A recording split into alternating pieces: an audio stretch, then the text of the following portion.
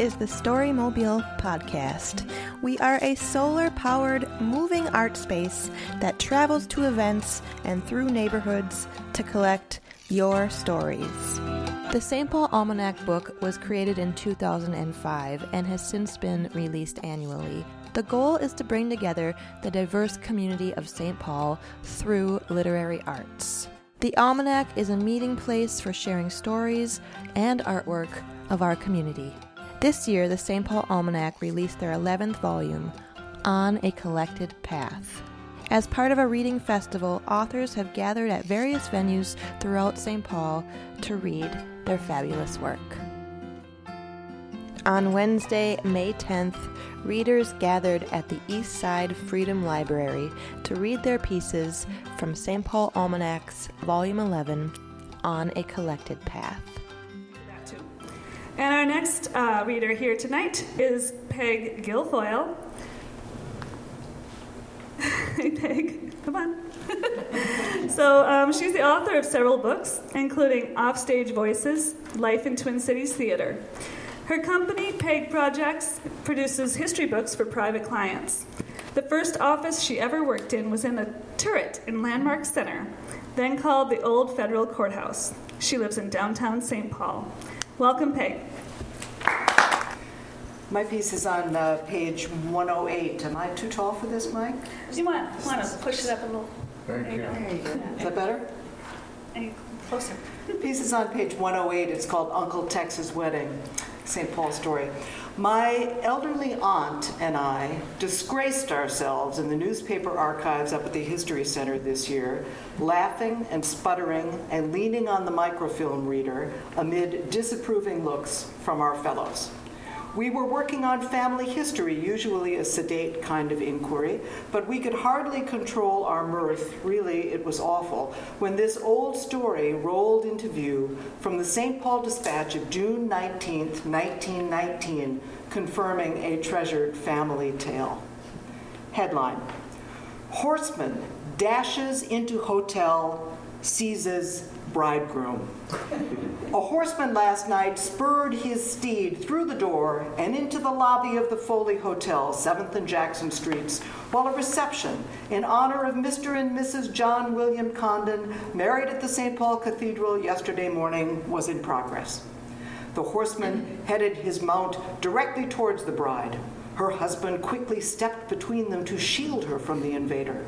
Not to be outwitted, the lone rider caught Condon in his grasp, swung his horse about, and rider and victim disappeared through the door. Men in the lobby rushed to prevent the abduction, but were forced to retreat by a volley of shots from more than 50 revolvers grimly grasped by an equal number of horsemen waiting outside. While the intruders held the would-be rescuers at a distance, Condon, despite his vehement protests, was tied securely to a hayrack. The vehicle, with its cortege of shooting, howling horsemen, started up the street, a source of wonder to pedestrians. It does not matter what old pictures look like. Our ancestors are not stiffly posed, sepia-toned, collared, and bustled cardboard cutouts. Whether respectable or rascals, famous or unknown, downtrodden or doing the trotting, they were demonstrably, undeniably alive. Nearly 100 years ago, my great-uncle John William Condon, called Tex, was married for the first of several times here in St. Paul to a society girl who had just graduated from what was then called Visitation Convent and whose father owned the downtown Foley Hotel. Uncle Tex was a cattleman working at the South St. Paul stockyards, one of 4 sons in a family of Texas stockmen. On the day before Uncle Tex's wedding, the Dispatch described plans for a rather decorous and conventional cathedral wedding, white peonies on the altar, bridal march from Lohengrin. The day after the wedding, the paper carried the above front page story, fevered in tone, above the fold about the shenanigans at the reception. What happened? It was hook'em cow.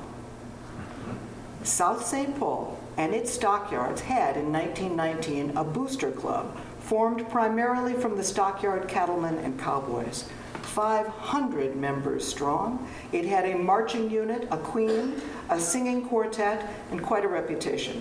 At their first appearance at the St. Paul Winter Carnival, the newspaper said, quote, "The Hook'em Cow Cavaliers terrified lady visitors by impromptu ring around the rosy in the streets."